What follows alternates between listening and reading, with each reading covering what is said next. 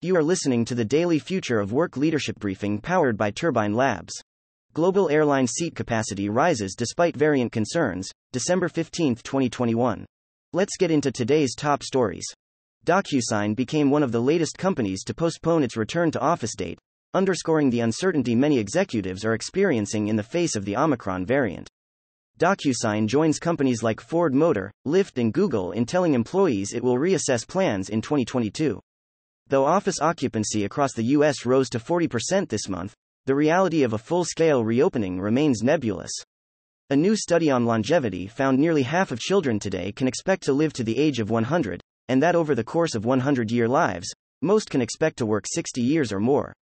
Currently, the average retirement age in the U.S. is 62. The study comes as more lawmakers throw support behind a bill that would bring a 4-day workweek to America.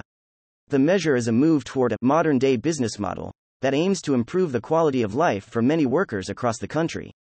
Companies are scrambling to understand the Log4j vulnerability, a digital flaw embedded in an incredibly popular and common software tool.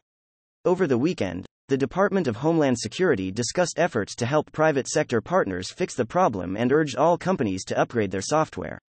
Experts hope the chaos sparks a larger conversation surrounding preparation against similar attacks in the future.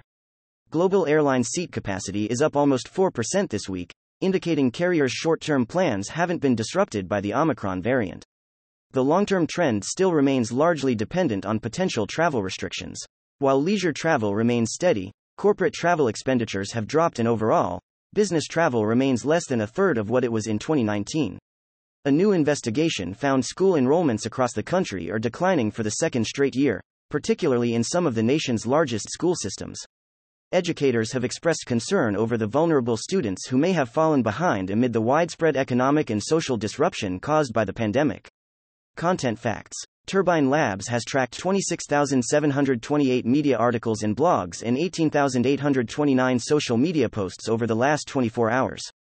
The next Turbine Labs leadership briefing will be delivered on Thursday, December 16th, at 9:30 a.m. Eastern Time. Questions or feedback? Don't hesitate to reach out to us directly. Hi, I'm Natalie, and I curated today's New Work Leadership Briefing powered by Turbine Labs. At Turbine Labs, our AI software reads and identifies significant media at 54,000 times the speed of a human reader, so you can take advantage of the most relevant and impactful information without media fatigue or misinformation. If you enjoyed this daily briefing, I invite you to like, subscribe, and share on social media. To obtain this briefing every day in your email inbox, subscribe by visiting turbinelabs.com and clicking subscribe on our free briefings tab. Thank you for listening.